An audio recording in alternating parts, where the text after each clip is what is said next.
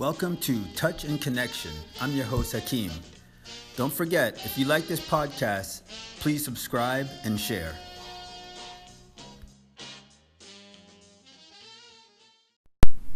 Hello, everybody.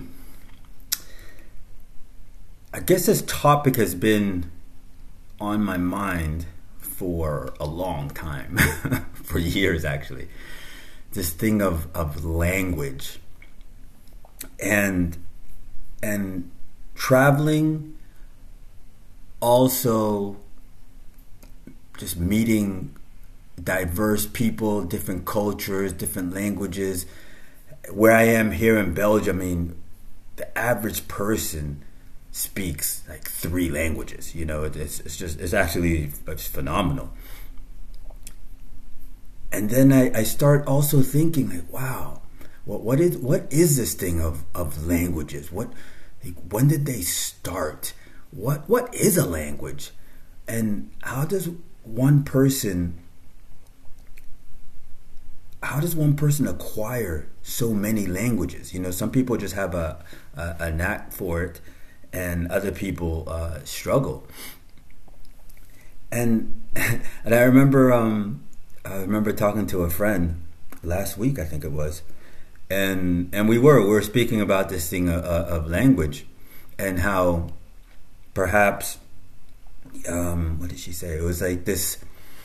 Somehow we've agreed that in English, this thing that is a spoon, we're calling it is a spoon. This thing that with I don't know, this thing that's a fork. We've agreed that we're gonna call it a fork. In Spanish, we've agreed to call it a cuchara.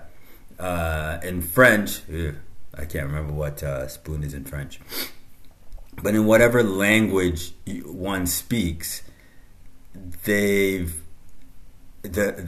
peers or your community, you must have agreed that this thing, that everyone in this community will call this thing a spoon. And I'm just using spoon as an example. I mean, you know, the multitudes of examples based on the different words in these different languages.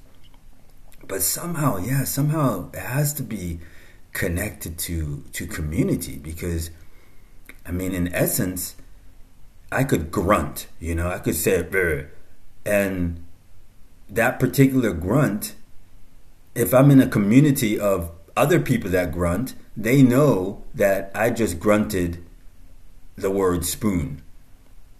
So there's got. I'm just curious. There's got to be some type of connection with community and language, and oftentimes, like, why is, I don't know if it's one language is superior than the other, but it's like there's so many different forms of it, because if language is communication, right?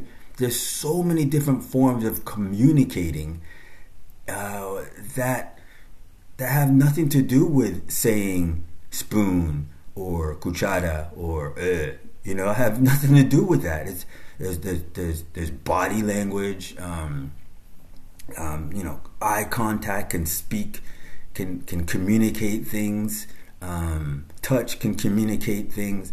All these different aspects of communicating, because in essence, even two people that speak the same language doesn't mean that they're necessarily communicating effectively.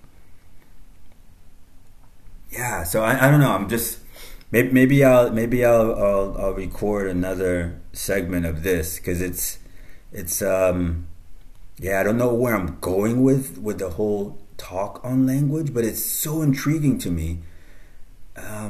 That it's like I want to explore it. So yeah, maybe I'll explore this in the next coming episodes. Stay tuned.